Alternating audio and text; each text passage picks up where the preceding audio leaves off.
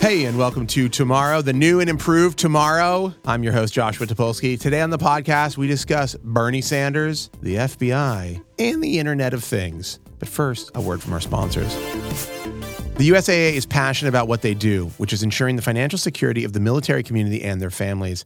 As an employer, USAA creates conditions for employees to succeed. USAA is hiring for customer service reps, designers, developers, insurance, banking, and more. Visit them online and see over 200 jobs available. It's an organization that provides opportunities for you to collaborate, create, and lead. Find your purpose with USAA. Visit USAAjobs.com and join the team. Are you ready to take your website to the next level? Whether you're a first-time blogger or an experienced web pro like myself, HostGator has all the tools you need to create a website that's beautiful and powerful, also like myself. HostGator even offers mobile-friendly templates so your audience can easily browse your site on the go. It's everything you need, all in one place, all backed by 24/7 expert support. And right now, listeners of this podcast, the Tomorrow Podcast, get 60% off. Just visit HostGator.com/tomorrow. My guest today is a software engineer and game developer and is now a candidate for a congressional seat in South Boston in the 8th District. And I have no doubt many interesting tales to tell. I do. I'm, of course, talking about Brianna Wu. Brianna, thank you for being here. Thank you for having me. I appreciate it. I have so many things. First off, you should know that we took a hiatus on this show. Mm-hmm. We're back. This is like the coming back episode. I can think of no better guest to have. Oh, I appreciate because that. Yeah. We're in this weird moment where, the world seems completely upside down. It's really scary, right? And you have your experience is across technology, across politics, dealing with harassment, being a voice for, a very outspoken voice in so many areas. I feel like there's so much of it that's so at the surface right now. Yeah. Yeah. So I want to talk about all of that, and we're going to talk about all of it. But the first thing I want to talk about is can you? I don't know how much. I don't want to talk that much. We'll talk about Gamergate because I want to talk about that relationship to what's happening in the world right now. But tell me about how you made this decision. So you're running for a seat in Congress, right? And you're running against, I presume, a Republican. No, it's actually, he seems like a Republican to me because he's anti-Obamacare, he's anti-women's rights, anti-gay rights, pro, criminalization of marijuana. Who's your opponent? This is Stephen Lynch. Okay. He's a Democrat? He's allegedly a Democrat, but he's a very, very right-wing Democrat. Yeah. So this is isn't this what's happened with Democrats? Is that now we see these sides within the Democratic Party really battling, but it's there has been this centrist movement. Yep. And I think, you can say, some people. I very badly wanted Hillary to win for many reasons. I did too. Though, there's obviously a space there where you say, well, Hillary was very center. Yep. Almost conservative.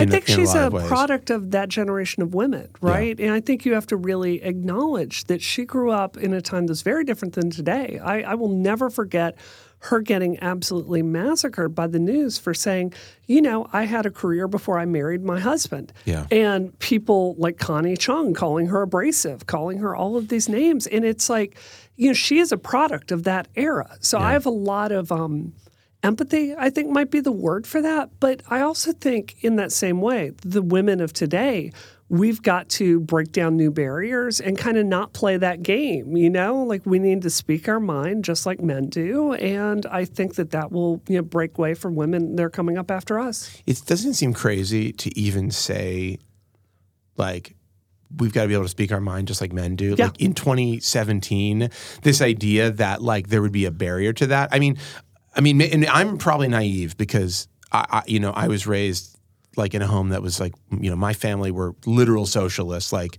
Wow, like my yeah. great aunt had like lunch with Trotsky, and Yeah. like, they were part of like workers' parties. It's like old Russian Jewish family. So, Yeah, so in my home, like it's not like everything was perfectly equal. It's not like my parents didn't come from a generation that everything was completely lopsided. Mm-hmm. But I definitely I have had the luxury of being raised amongst like pretty reasonable modern people.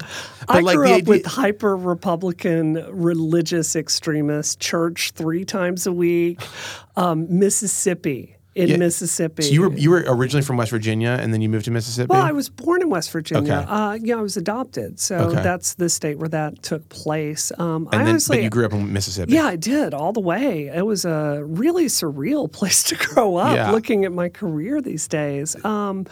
Yeah, sorry. No, I was going to say it's like that. That's something to me that is. I'm very curious in how you go from like being in a family where you're going to church 3 times a week Yeah. to Hardcore feminist. Yeah, hardcore feminist, and I don't know. I mean, I don't know where you stand on religion, but Sure. like I think that clearly like embracing modernity Yeah. and equal rights. Well, I see the way that, Southerners very understandably, I think, have a bit of a chip on their shoulder about the way that they're talked about throughout the nation. And it always surprises me when I tell people I'm from Mississippi, and they're like, it's shocking that an engineer could How did you do it? could grow up in that background. But at the same time, I take a lot of pride in having the ability to change my mind about things. And I was very young. I think I was 23. I decided to take a chance, and I moved to D.C., and I worked for several Republicans there. And seeing the party up close and the way that it operated, this was when we were going into war with Iraq for the second time. And I saw us rushing there and making shortcuts, and I was like, maybe there's a world beyond what Sean Hannity and Rush Limbaugh are telling me there are. Is that who you were listening to before? Oh, all the time. Fox Really? News. I've spent so much time listening to Bill O'Reilly. It's ridiculous. So when you were a teen and Yep. early 20s, Yep. you were like hardcore Fox News fan. Hardcore. You were like a Rush listener. I was all the way. That's really interesting to me. Well, but I think, it's you have these ideas put in your head before you can even think for yourself, right? Yeah. And then you get out there in the real world and you learn that it's just a little more complicated than they said it was. And Just a little. A little bit. But there's also, something I really noticed is when Republicans tend to make an argument, they can't do it without attacking somebody. Mm-hmm. Like, let me give you an example, like, access to abortion, right?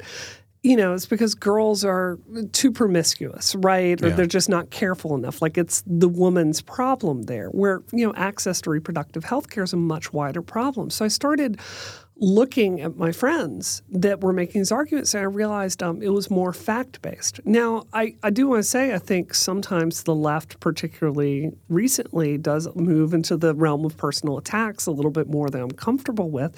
But yeah, generally speaking, I just started reading books by liberals, and I realized that I've been on the wrong side my whole life. See, that's interesting to me. I mean, going back to what I was saying about my upbringing, like Sure. and I can understand, like there is a type of conservative belief and a set of like conservative ideas that to Yeah. me seem in some way reasonable. Like there's economic, like certain national security ideas, certain economic ideas. I'm like, okay, it's not like one party can have every answer. Sure. Right. And I think you see in other countries, there are many parties and it's not just like, hey, it's like red or blue, but there's all sorts of colors. Right. I think here it's like we've got our choices. So I accept the idea that there can be conservative thought that is useful and positive and good for people. Yeah. But like when you see it expressed in that party, you don't get like nuance. Nope. You get this like broad You do. stroke essentially. They've almost inculcated their base to not consider new facts or new arguments. Like, this is what Fox News does to you. It teaches you that anything the opposite side says is a lie or a trick or a trap. And, they've essentially been training their base for 25 years to just ignore any negative information. And we've seen that culminate with Donald Trump. So, It's striking to me. So tell me about your decision to run for? I mean, up until the when did you announce that you were running for this for Congress? It got out a little quicker than I was hoping to. I'm friends with Dean over at VentureBeat on Facebook, and I was putting together my website, and I forgot that I'm friends with a lot of journalists on Facebook. I should not be talking about this, so it kind of got out before I was ready. But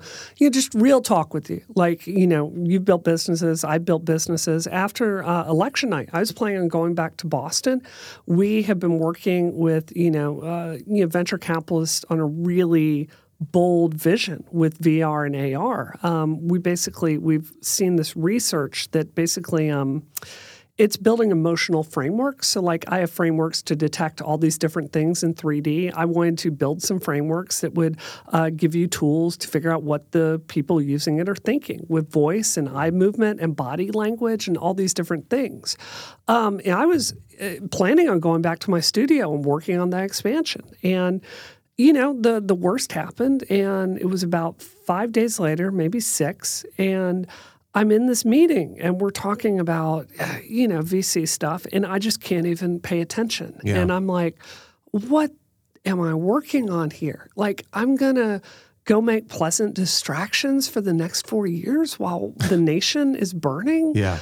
I can't feel good about that choice. Yeah. I've got to do what I can. So it's remarkably similar to Gamergate. Like, I stood up to that because I saw that, male video game journalists were ignoring my friends being bullied out of our field. Yeah. And in that same way, I said, I have a following. I want to model some leadership, and I'm an imperfect candidate, but I know I can do the right thing, and I'm going to go run against this extremely weak candidate in our state. Right. And I think that, to me, it is so exciting to just think about a person like you being part of the political process in this country. Because when you look at what we have in terms of, in fact, Vox they did a tweet the other day. There's a story about here's the GOP, here's what they have to say on the immigration ban. Right.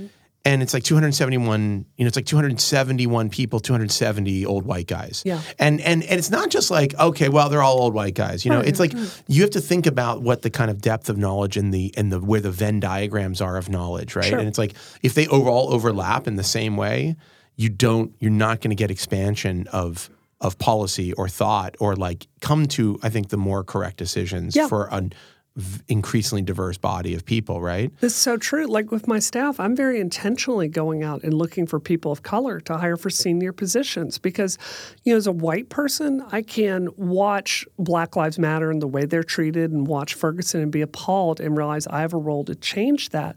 But I can never have that perspective, right? And I will be a stronger congresswoman if I can bring in that perspective to my team. So it's not rocket science. You've built businesses like I have. The best people to surround yourself with are people that think differently than you do. Yeah. You've got to do that. No, it's so true. I mean, it is one of the most valuable things in the world is actually I literally an hour ago we were having an editorial meeting and I was having kind of an argument with one of my editors, and it was very much about race and position and we're going to be better for the stories that we're doing to be able to have a strong perspective that isn't the same as mine, right? Obviously, you would be a fool. I think anybody would be a fool to try to do anything meaningful in the world that we live in now and not build not have a diverse set of people involved in that process, right? But it's not just diversity with race or gender or sexuality. Our Congress is really overpopulated with lawyers, and I have respect for lawyers, but I would love to talk about tech policy and how we are absolutely blowing it in every way possible, and it is really terrifying. Like the Mirai botnet last year, this shut down huge parts of our internet infrastructure, social media, access to financial institutions, access to news, and Congress effectively just shrugged at this. And, just to give your listeners some background, it's a complicated problem. But long story short, part of the problem was Internet of Things devices being out there. They are sold with extremely poor security measures and a default password that cannot be changed. So people just find these devices online and then turn them into machines that can take down the Internet in sophisticated ways. Right. Now, a Congress that understood that problem would react to that by going, maybe we need to have some sort of mechanism to recall those kinds of devices since they can destroy our internet infrastructure. Yeah. And you had a woman who I hope to serve on a subcommittee with, Marsha Bradburn, a Republican, and she went on and blamed it on SOPA. Yeah. She blamed it on SOPA, Yeah. this bill that lets corporations like control free speech and abuse the Mirai botnet for SOPA. And it's like, these are the people that are making our tech policy? It's crazy. I mean, this is something I see all the time where, I mean, particularly with things that are modern, right? Like technology, but you see it all over the government. And you see it a lot in journalism as well, where people are just conflate or elide things in this way that's like,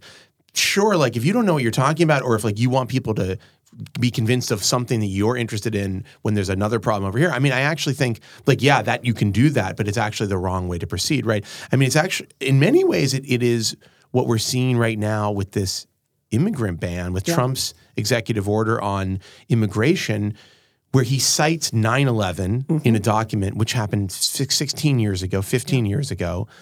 And out of nowhere, we're suddenly having this conversation trying to solve a problem that at the moment is actually not a problem, and ignoring, like here, the botnet is a great example, how much damage could be done with a stronger attack, with a larger attack that really affects like the lives of people in America versus like, you know, the likelihood that you're going to be killed in a terrorist and a physical terrorist attack, which is like a rounding error chance, you know? Yeah.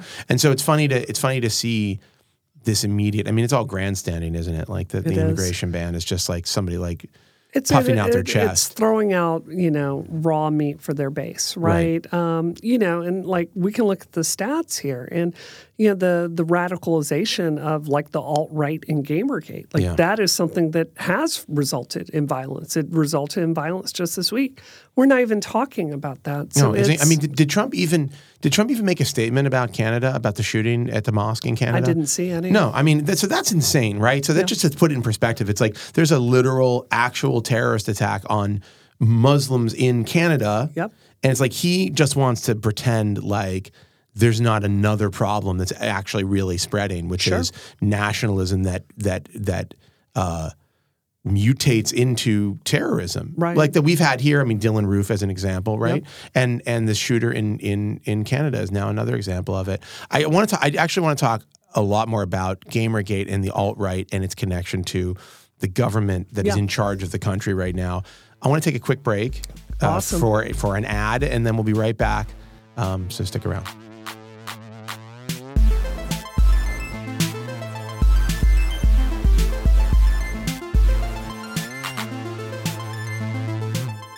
Digital products like computers, phones, and tablets are an integral part of our everyday lives. But unfortunately, all that screen time can also lead to digital eye strain, resulting in tired eyes, which I have all the time, actually.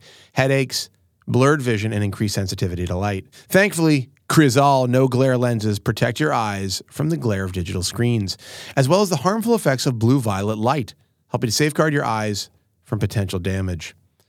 Crizal also gives you the clearest vision possible by offering resistance to scratches and smudges. That means no more fingerprints after taking your glasses on and off, or scratches from cleaning your lenses on your shirt, which I personally hate doing because my shirts are always covered in grease.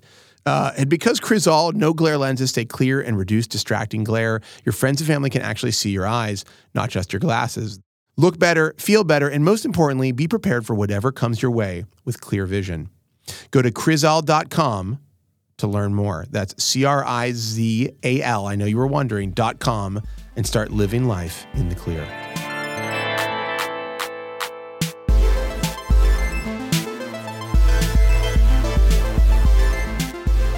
Okay, we're back with Brianna Wu. We are talking about a million different things, but we were just talking about cybersecurity, and I want to talk about Trump and Gamergate and a bunch of other stuff, but like, let's talk about where you see the holes or the problems right now with cybersecurity, because it feels like it's one of these things where at the moment it takes place, like the botnet attack, right? Yeah.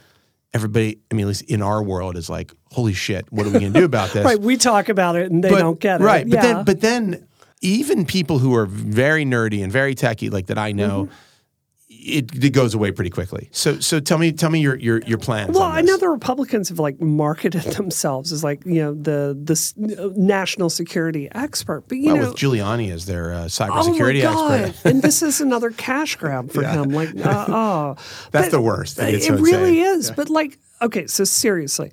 Future wars are going to be fought with tanks and submarines and planes less. Yeah. And it's going to be fought with hacking financial infrastructure and energy infrastructure and news infrastructure. You know as well as I do, this is the future. And we're just not even talking about this. Like, we are ridiculously vulnerable to this. I don't want to get into like, an Android versus iOS, thing. But like, you look at the Me Too app that came out last week. The Android version is a problem in a way many Android apps are, and then you've got the iOS app that also is like calling some APIs in an improper way. Like, this is a disaster. It's sending all this information over. It's just utterly a common event. So frustrated about Android too, because I mean, it's like Google. I mean, in some ways, Google's security is excellent, right? Yeah. There are places where they've done a really great job. Yep. With Android, it still feels like the Wild West, and we're in 2017, so it shouldn't. Yeah. Well, this is where, like, you and I can have a conversation, and, like, the government talking and getting involved with this makes me extremely nervous.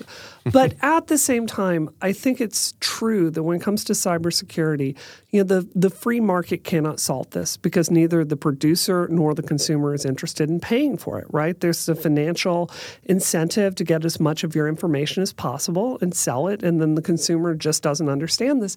And like, we geeks have this attitude like, well, they should just learn better and do better. And it's never, my grandmother is never going to like understand the permissions for an Android smartphone. I know. I mean, all the time, like, I just was talking to a family member of mine, and they were like, I got this email, and I'm like, no, don't.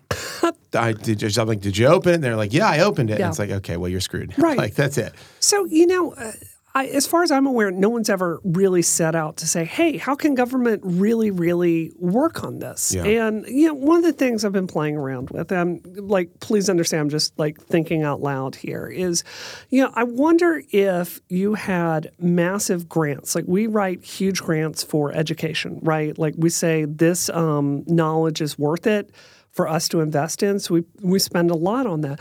I'm wondering if like there was a grant program with a third-party foundation like the Linux Foundation to really develop some extremely strong APIs and really test them, and develop some cybersecurity technology that all of us could use, like a really robust set of things. And that didn't have some weird backdoor. Exactly. And you'd have to open source every bit of it to really put that out there. But we need really bold vision on this, because what we're doing, like if you're an actual engineer and you understand like how your keyboard talks to your computer, how that talks across the internet, and like all these protocols that are like strung together with duct tape. Yeah. I mean, it's vulnerable. It's vulnerable. It's funny to think about the botnet attack and the security of those devices.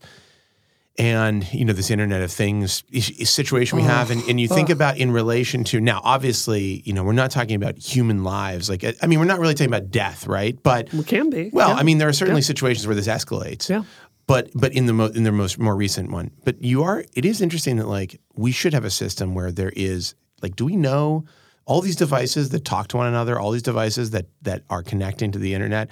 We have no system to actually look at them and go like, okay, what's the security like on this thing? Right. We have the FCC will test radios, right? And they'll say like, it's on these bands and it has this much output or whatever. Right. But it doesn't go like, okay, what security protocols are you using to protect against this kind of attack? Yeah, I think one way we can move forward, like look at Ashley Madison, right? Like they've got a ton of data, I do, right? On a regular basis. Okay.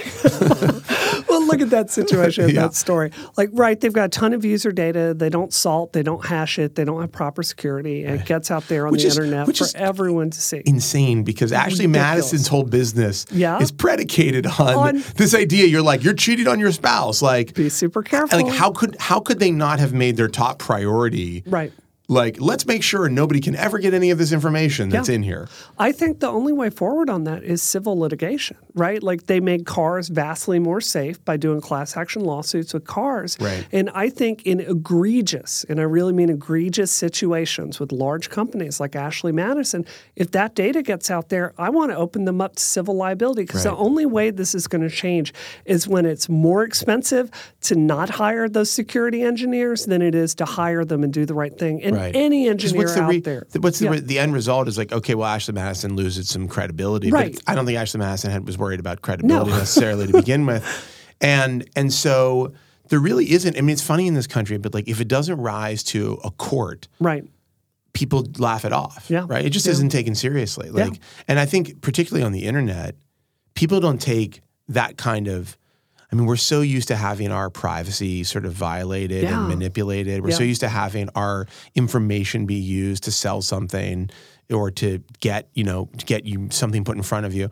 That when you see something like, hey, this totally violated my privacy and has like damaged me in a bunch of different ways. Not that I understand that like people are like, well, they're Ashley Madison people. Like they got what was coming to them. I think you really have to say even for the worst situations, you've got to have some level of like privacy and security like protocols in place that protect individuals. Yeah. Because if you don't do it in the worst situations, you're probably not doing it in the best situations, and everybody is at risk. Absolutely. Yeah, I say Ashley Madison because it's something you and I, like as tech people, would know about. But I'm talking like Target when they lose massive amounts of credit card data. Were they not hit with class action suits? I don't think they were actually. I could that be wrong seems crazy about that. to me. Yeah. I mean but now it's so commonplace. Yeah. I mean, how often do you hear about a hack? I mean, in the last year, I've probably gotten like 6 emails from people who were like, we had a security breach, you know? Same I think here. Dropbox had one. Yep, I got that Yahoo one. definitely had one, a big one. Adobe had one. Adobe. For my stuff. Yeah. And this is like, these are regular brands that tons of average people use, not like Ashley Madison, which is like on the risque side of, Absolutely. So is that a big part of your policy? I mean, is that a big part of it's not going to be something I campaign on because the people in South Boston are not going to go like, oh, I want some privacy litigation rules there. But I think it speaks to my credibility as a software engineer because the truth is, just being really straight with you, Josh, like I've seen the way Congress works up close. And right now when it comes to our tech policy, you've got big companies like AT&T and Verizon. They're handing the legislation they want signed over to the people they donate money to. And techies don't have a voice. So, the issues I have in Boston are more about building up the tech and biotech industry, right? Like that's the meat and potato stuff that I'm going to be talking to people in my district about. But if you're out there and you're listening to this, like we've got to have engineers in Congress. This is necessary. This is like saving the country. This is national security. Yeah, I mean, I definitely think I would say that like the voices seem so homogenous in our government right now, and I do think that over time we have really bastardized the idea of like what it means to like make laws and to govern people, and to be part of this what is supposed to be a system that serves the citizens, right? And is definitely upside down in a lot of ways. I want to talk about Trump. Obviously, my guess is, based on what we were just talking about, you're not a Trump supporter. You're not. He's not my guy. Yeah, no. and so it seems like we're in a particularly rotten place in America right now. It's really scary. We have, Trump controlling the White House in a way, and with people like Steve Bannon, that seems dangerous. Yeah. It feels somewhat out of control. Yeah. I don't know how closely you're following. I assume pretty closely. You're following the Steve Bannon, like this is the editor that was in charge when Breitbart legitimized vast parts of Gamergate. Right. So this is extremely personal. He's essentially like in many ways like a major figure in the alt-right and Gamergate movements, which are linked. They seem very linked to me. It's the same people. It's the exact same people, same playbook, just on a wider scale. So let's talk a little bit about sort of like your experience with Gamergate has been obviously very close. You dealt with enormous amounts of harassment from these people. Really sort of violent and vile violent. I had to leave my house. They targeted my company's financials repeatedly. There's there's the Brianna that's in your studio today, and then there's the fake Gamergate version of Brianna that they've created. That they have people that spend all their time like screwing up SEO searches, so this 4chan information rises to the top, and the New York Times does not. Right. It is really frightening stuff. But I have to say this to you, and I've not seen media cover this.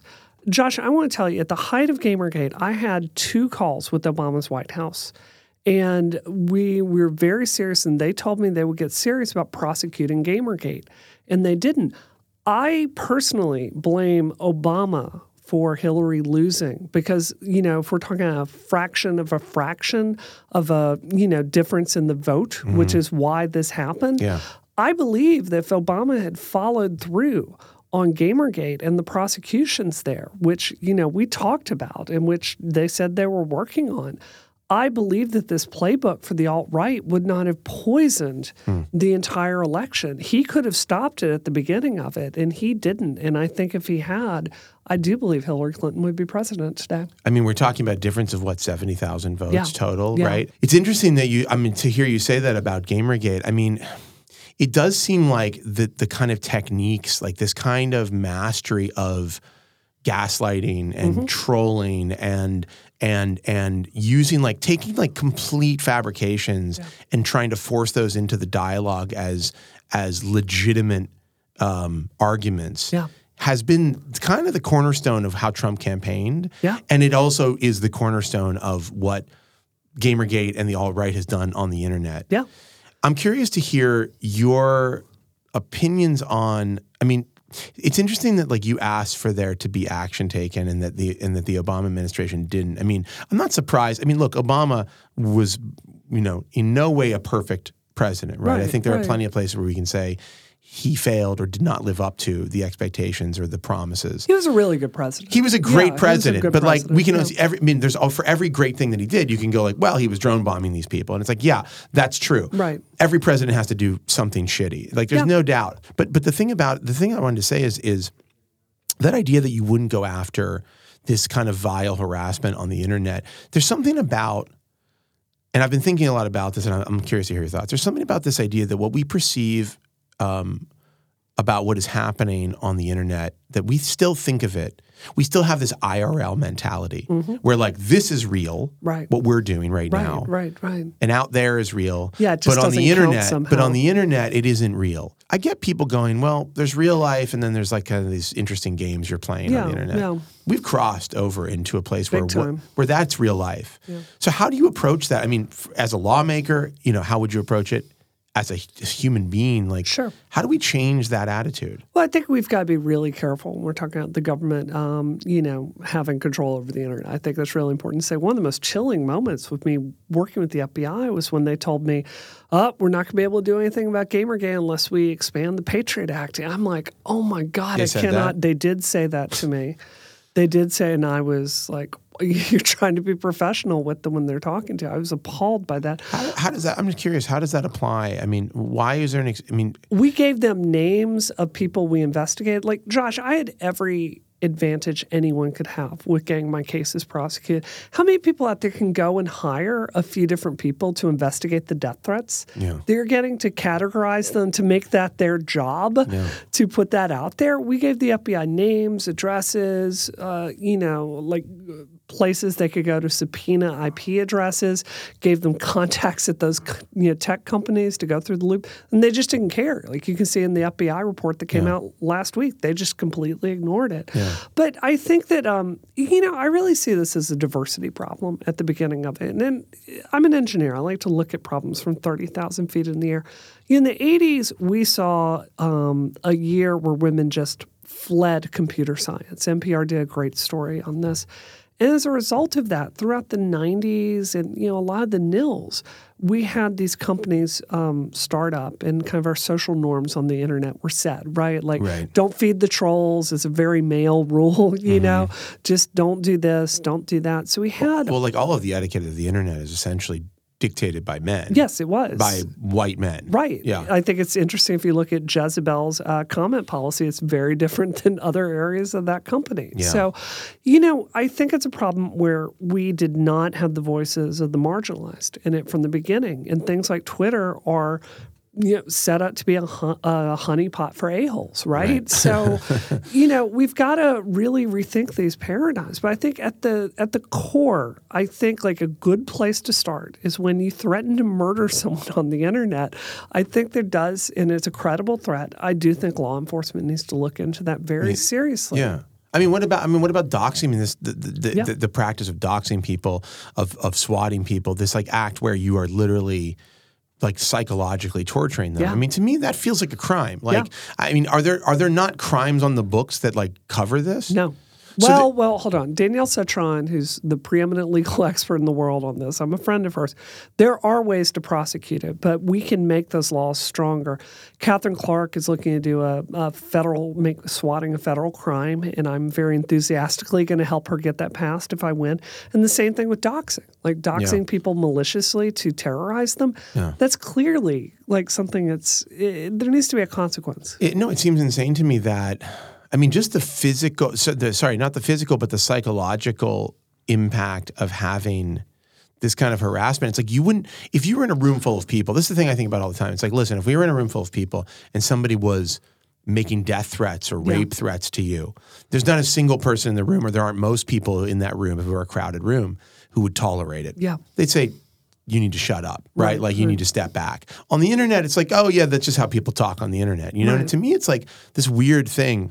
But it's like a basic set of manner, like a basic set of like, there's an amount of respect that you pay somebody no matter where you are, no matter who they are, like that I learned. And even on the internet, and I've had arguments with people on the internet. Have they ever gotten really nasty? Not really. I know there's like a limit to like what I would say to somebody because I believe that interaction is the same as a real interaction, as same as like an in-person interaction. I mean, is there an education side to this that tackles that?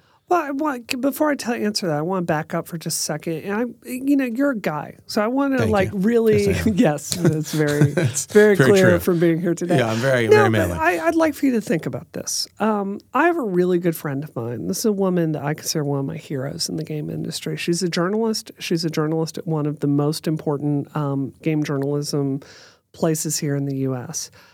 She very consciously alters her career to ways where she's not visible in the public eye, and honestly holds her career back a little bit because she's terrified of people going after her children online, which is an utterly rational fear. Yeah. So I just really want to put that out there. When we're talking about this, we're not talking about just the emotional harm, and I know that really well, but we are talking about a system that tells a whole lot of people, if you speak your mind, if you say what you think, if we don't like it, we will destroy you. And a lot of women out there are not, they don't have my personality where I will stand up anyway. Right. This is holding a lot of people back in ways I think a lot of guys don't really think about. Right. Well, no, of course. I mean, it's easy to be like, well, why don't you just do this? Yeah. When you have the luxury and the privilege of always being able to do whatever you want or say whatever you want. Right.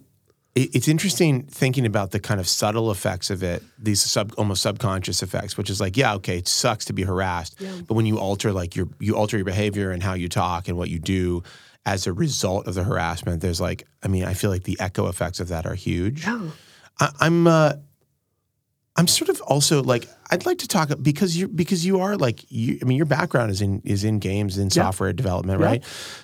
Like, it seems fucking ludicrous to me that this stems from what is, like, I understand Gamergate at like a kind of broad level. Sure.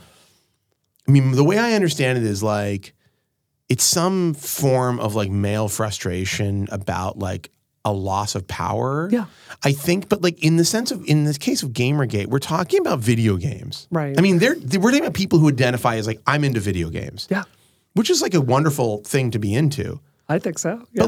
But like as a way to define your political and cultural and social beliefs, right, seems like an unusual place to start. Yeah, if you're at PAX East, you'll be there. And I think about this like, if you go to PAX Prime or PAX East, like you're there and there are people selling vendors. And the purpose of all the merchandise you buy there is to like mark your body, to distinguish yourself as a true gamer out there.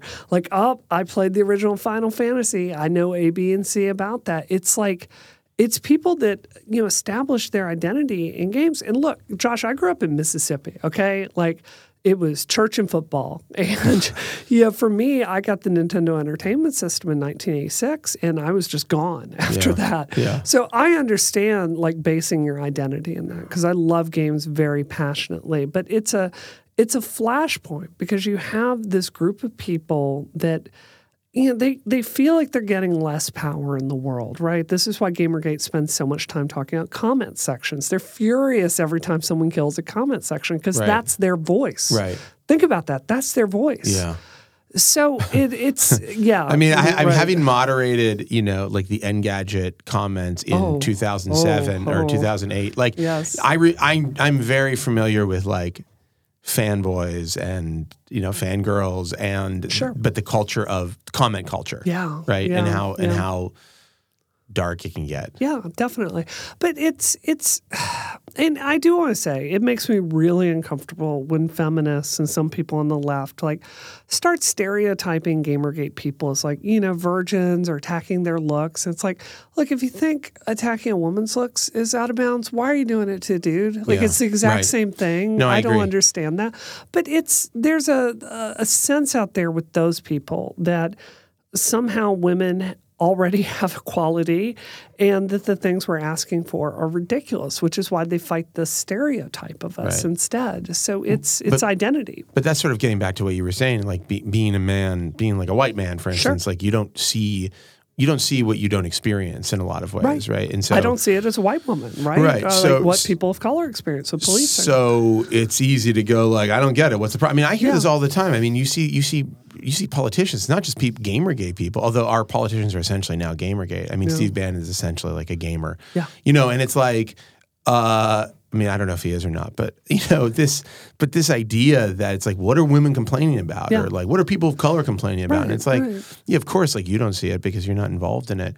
You mentioned the FBI Gamergate report. Can you talk a little bit about that and what it said and how that is or is not reflective of your reality? Sure. This is really interesting because Gamergate used Freedom of Information request to go pull all the FBI records on it. So eventually they ended up putting out this report about Gamergate. I think it was like 2 months ago, but the mainstream media just picked it up. And, it really shows their complete failure across the board to do anything about it. It talks about some of my threats that I got and some of their weak efforts to get it. But I'm telling you, as someone who I can show you emails of tons of information I sent them, it's just not there. It was not looked at. So I really think this speaks to the value of freedom of information requests, even though it's Gamergate doing it. I think the public is really benefiting from seeing, how they operate and what they did. But I mean, the FBI, it seems like we have some like problems, not the problems that Donald Trump talks about with the intelligence community, but we do have some issues. I mean, if you look at the James Comey stuff, with putting out this letter about the emails, the week before the election. I mean, clearly there's some. Corruption's not the right word, but there's some rot, right? Yeah. There's this. I mean, the FBI. How diverse is the FBI? I talked to live agents. I never talked to anyone who wasn't a white male. Yeah. So like, how many of those people are like, oh, I can really understand how bad this might be. Let me really look into it. Yeah. Yeah. I think it's crazy to me. I think, would I expect Donald Trump or Steve Bannon to make the FBI better at investigating Gamergate? Yeah. I feel like if anything, they'd be like, tell these women to shut up. Like, this is not worth our time. I don't think they're going to take it anywhere new. No, I don't think the man that, Steve Bannon basically legitimized Gamergate, and he caused a whole lot of pain and their articles about me are just really ridiculous. I read them and laugh. But you mean Breitbart? Breitbart articles. But the ones they wrote against some of the other targets of Gamergate, like Sarah Nyberg, that really almost destroyed her life. And it's BS. I mean, their articles were essentially hit pieces on people, right? It takes Breitbart weaponized its ability to act as like a news organization and use that to hurt people. Yeah, right? Exactly. I think it says so much that they make Fox News look like the New York Times. Right. Like, no. When you know if Fox News looks good by comparison, something is horribly wrong. Something's off a little bit. I mean, and how much do you see that influence in the first 10 days of this administration? Bannon's fingerprints are all over it. Like we obviously see it. Like the NSA stuff. Like God, I couldn't even believe this. Bannon had some allegations about him from his ex-wife in a divorce hearing that he'd made some extremely anti-Semitic comments about his children going to school with Jewish people. Yeah. And then you see all lives mattered the Holocaust 3 days ago with deliberately editing Jewish people out of the Holocaust. Yeah. Like this, it has Bannon's fingerprints all over it. I mean, the Holocaust Remembrance Day was omitting Jews from the press release about it and then signing the immigration ban, which is like the thing that, I mean, the immigration ban being signed on Holocaust Remembrance Day in some ways much more offensive. Yeah. Like essentially it is a religion ban. Yeah. Like it's a Muslim ban, which Donald Trump talked about on the campaign trail. I actually was like looking, not to ramble, but like I was looking the other day, I'm like, yeah, he definitely talked about this being a Muslim ban, right? Like I'm not hallucinating.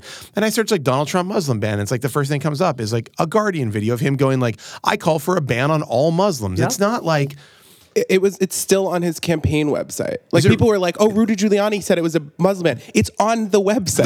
The words Muslim ban. But yes, the words Muslim ban. I mean, so this is like a trip. So where do we go? I mean, to me, it seems like we're in such a crisis mode right now. Yeah. I mean, obviously, it's encouraged. Like I get very encouraged about the idea that someone like you is saying, "All right, it's one thing to be out and I think the protests have been incredible, and I think like I'm very encouraged by this idea that the people in this country do have a voice. Yeah. That's great. Yeah. But to have somebody like you coming in at the actual level of, hey, I'm a part of the government. I'm not just like somebody who's protesting it or somebody who's suing it. That to me is encouraging. Like, is the answer? I mean, Donald Trump talked about draining the swamp, but is it a different kind of draining? Like, does it start like this? I guess diversify the swamp, maybe. I mean, look. Not as catchy. Yeah, it's not. It doesn't really have the same thing. No, really. I have written so many pieces, Josh, over the last few years about Gamergate and harassment. I can't point to one policy that's changed. I can't point to one arrest. I have given hundreds and hundreds and hundreds of interviews. I can't point to any one thing that's changed. Certainly people are more aware of it, and that's great. But we've hit an asymptote. It's diminishing returns from here. Right. So I think it's great to tweet. It's great to protest. It's great to talk to friends about this. It's great to have this conversation. It has immense value. And I don't want to downplay that. But ultimately, we're asking people to pull a lever and make a decision on our behalf. It just doesn't seem like it's not a ridiculous idea for some of us to run for office ourselves, especially in the House of Representatives. The Senate was designed as this stable body where terms are 6 years long, and it's like seniority really matters, and you have to be 35 to be there, which was a lot older 200 years ago. Interesting. The House... I didn't know there was a 35-year-old. Yeah, it's 25 for the House and 35 for the That's cute. For the Senate. Sort of like an interesting idea. It's a really quaint idea. Yeah. You're like, you have to be this old to become a senator. Yeah, no, it's true. But in the House, you have to run for office every 2 years. The constitutional point of that is to have the feelings of the time reflected and cycle people through quickly. The Founding Fathers did not want people like my opponent, Stephen Lynch, who's been there for decades almost, right? To just park there and take weak positions and just change with the times and basically hide and not get anything done. The main thing he's talked about is airport noise at Logan. He's been working on that for like 4 years. He's like, there's a lot of protests here. Yeah. He hasn't said anything about the Muslim ban. That's not the way the House... As a Democrat. As a Democrat, he's not said anything. This is what's so striking to me is how few people who are supposed to be on the other side don't act like they're on the other side. Yeah. And look, I mean, and this is at the highest levels, right? I think there's a fine line. I don't think everybody needs to be a radical. Yeah. But I don't think it's a radical opinion to say like something's wrong with this executive order. Yeah. Right? It doesn't feel like a radical position to take to say, if you really want to ban, if you're worried about countries that produce terrorists, you haven't put any of the terrorists who have attacked America on the list. That's a problem, right? Yeah. Any of the countries on the list. Yeah. If it's about religion, which is really what it seems like, that's unconstitutional, right? And so how is that, for a Democrat? If that's a controversial opinion, that seems like there's something really wrong with the way we perceive our politicians. Something I've thought about so much is the ACA, right? And I supported the ACA, and I enthusiastically voted for Hillary, right? So the ACA is a compromise in and of itself. It started as a Republican bill under Mitt Romney in Massachusetts, right? So a very Republican approach to health care.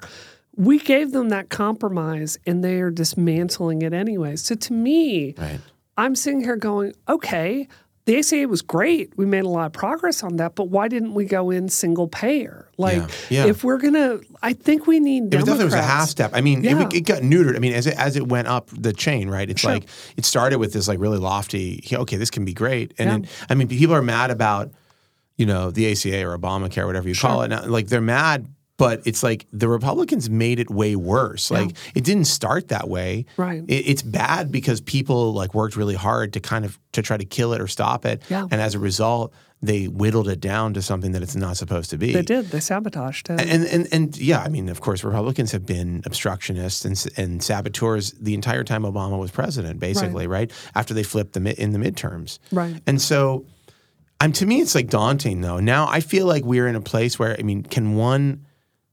can your voice matter? Can it be loud enough? Can it affect the people around you enough to change, this what feels like increasingly like a dystopic sci-fi novel? Well, Josh, I can point to 4 separate women in Massachusetts that I know will run for office, in part because of I've been talking to them. I've been encouraging them to run. And my campaign is very deliberately not all about me because they'll just drag me down with personal attacks, right? But if we make this a movement, I'm not talking like some Bernie Sanders, like boil the ocean, idealistic, vision of America. I'm talking a really pragmatic approach. Like enough women out there are pissed about how sexist Donald Trump is and more of us run for office. If we get that number from 1 in 5 to like 1 in 3 in the House, that's a real change if we have more women at the state level. So I think I really, you've got to see this out there because I do. I have people writing my campaign like, please give me something to do. I have to do something to stop this. I think this is going to be something that gets more people involved. We saw this after the civil rights era in Mississippi. A lot of black people then started running for office and started speaking for those communities in government. Right. I was just thinking as you were talking about, changing the kind of ratio of women. I was thinking, I really would prefer if it was just if it was all women. Men are bad. Men are as a man, I can tell you, I'm distracted. I'm bad at making decisions. My temper sucks. I think most men generally are it's okay. We don't really need your input at this point. The country is where it's at. Let's let somebody else take the wheel for a little while. Yeah. So it would be kind of a dream to me. I don't think we can do that anytime soon. Yeah. Here's what I want to know. And I think this is probably going to have to be the last thing because we're kind of running short on time. But tell me how you go from being a regular citizen. Yep. Because I have zero clue. Yeah. Your attempt now is to go from you're a person. Yep. Over here, just you're interested in politics. You've got experience with various things. You're a business person. Yep. Now you're going from that to you're going to be a congressperson. Yeah. A congresswoman. Yeah. Right. That's it. How do you do that? What do you need to do to make that happen? It's not that complicated. You fill out some forms at the FEC. You announce your intention to run, and I think I've got to go to the mall or Fenway a few days and get 3,000 signatures to get on the ballot. So not super complicated. We have to get 3,000 signatures. It's something like that. Can you get them digitally, or do you have to get them physically? I think we have to go out and do it. But this is great because I'm going to be campaigning anyway. So you have to go out on the street? Someone on my team will have to. And they're going to go and they're going to say, hey, Brianna is running for Congress, and here's sign up here. Yep, that's exactly And so you need to get 3,000 signatures. Yeah, but that's just the basics. The real issue here is money, right? Yeah, well, that's what I was going to get to. I was going to say, is there a fee to just become a person who's... We spent so much money with lawyers. We're already getting donations. We've done very well with fundraising. Right. And it's frightening how much money we've had to pay lawyers. So, you've definitely got to do that. So unlike Donald Trump, I take take like compliance with the law very seriously in my campaign.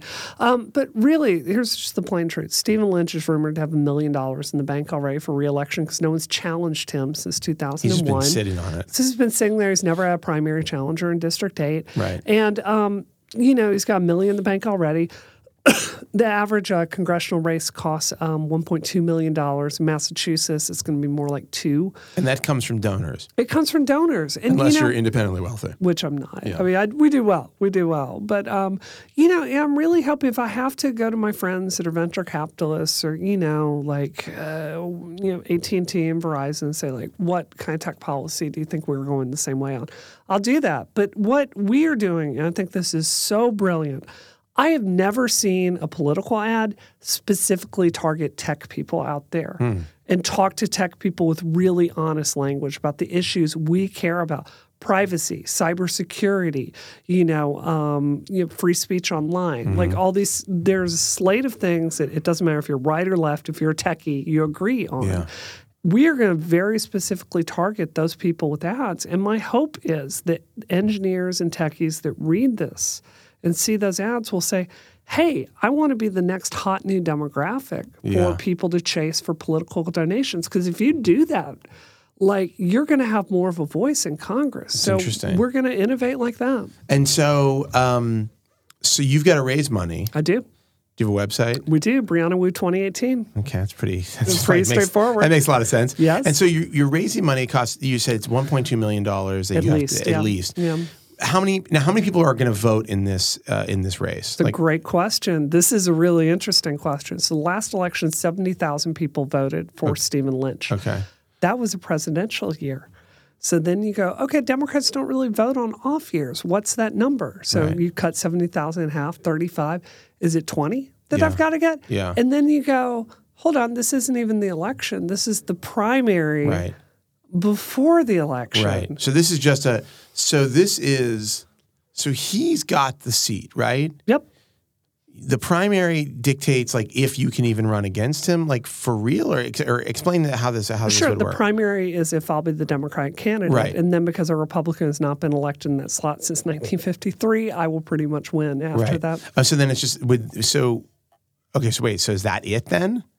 Well, we'll have to go through the election. I'll have to keep campaigning, right? And so, he'll campaign also. I wouldn't imagine for the no, he'd have to drop out done. of that. Yeah, so that's it. Beat him in the primary. So you just beat him in the primary. Yeah. Okay.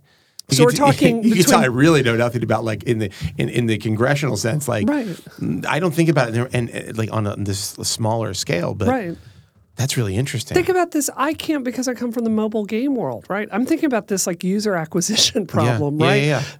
I go and pay someone $3 to get someone to download my game. How much do I need to go acquire between 5,000 and 20,000 voters? Right. And how big is what is the eligible size of the eligible voters in this district? I don't know that number offhand, but I mean, I know what the massive number is to win. That's what we're more thinking about. Right, yeah.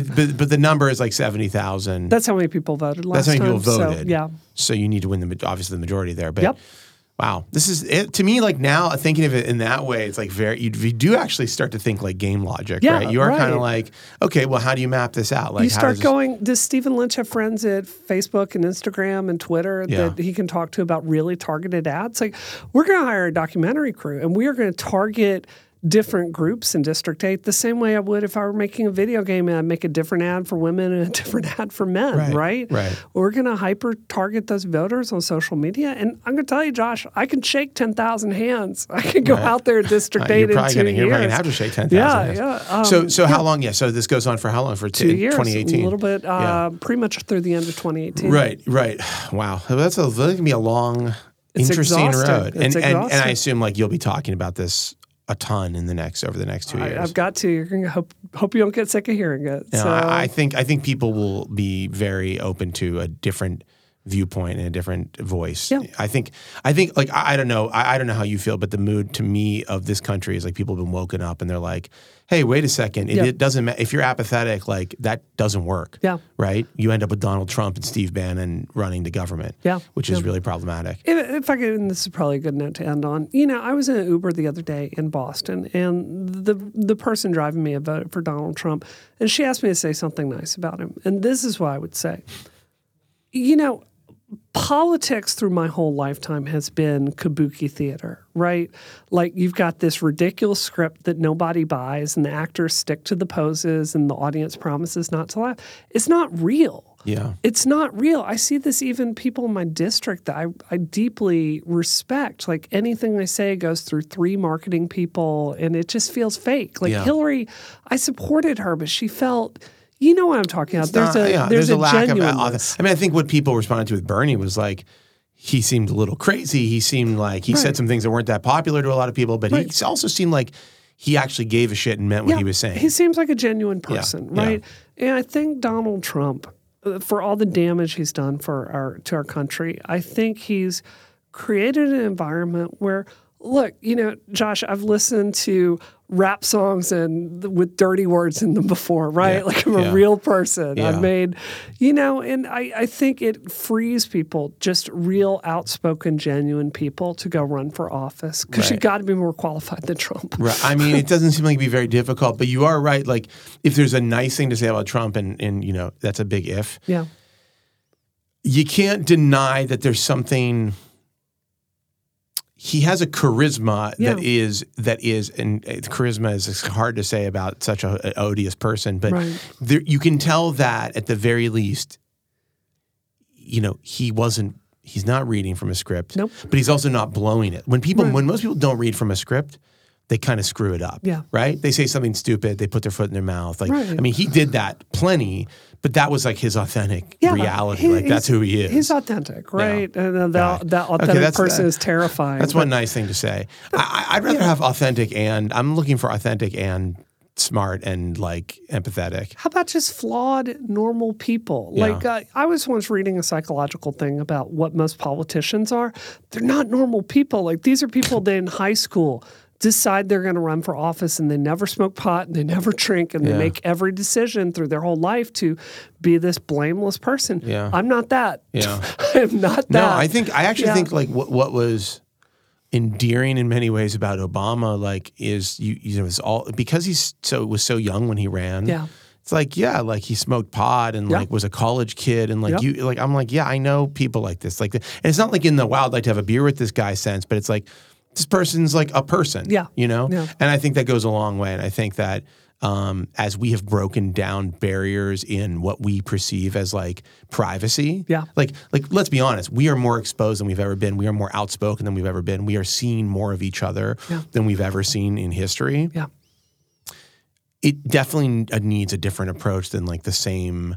Going through the same motions that every politician has always gone through. Right. And I do think that like even though Hillary had an incredibly strong turnout for her, I mean, she did win by, the popular vote by millions of people. She did. The reality is like, it wasn't like so overwhelming that Donald Trump never had a chance, right? And I think that authenticity is a piece of it, I mean, she was facing a structural sexism with the media coverage of her. Well, I mean, ridiculously, right. Like 40 years of sexism, 40 years of tearing her down. Yep. I mean, being torn down if it wasn't, for being too strong, it was being torn down for being too weak about her husband or whatever. I mean, Hillary Clinton deserved more than anyone and should have been the president. In my opinion, there's no question. Yeah. But I also understand, though, disagree with people who are like, well, she wasn't authentic enough. It's like, well, I don't think that's her fault, by the way. She's just a person of a different era. Right. So, and also like, I'll trade I will say this, I'll trade authenticity for competence. Oh, yeah.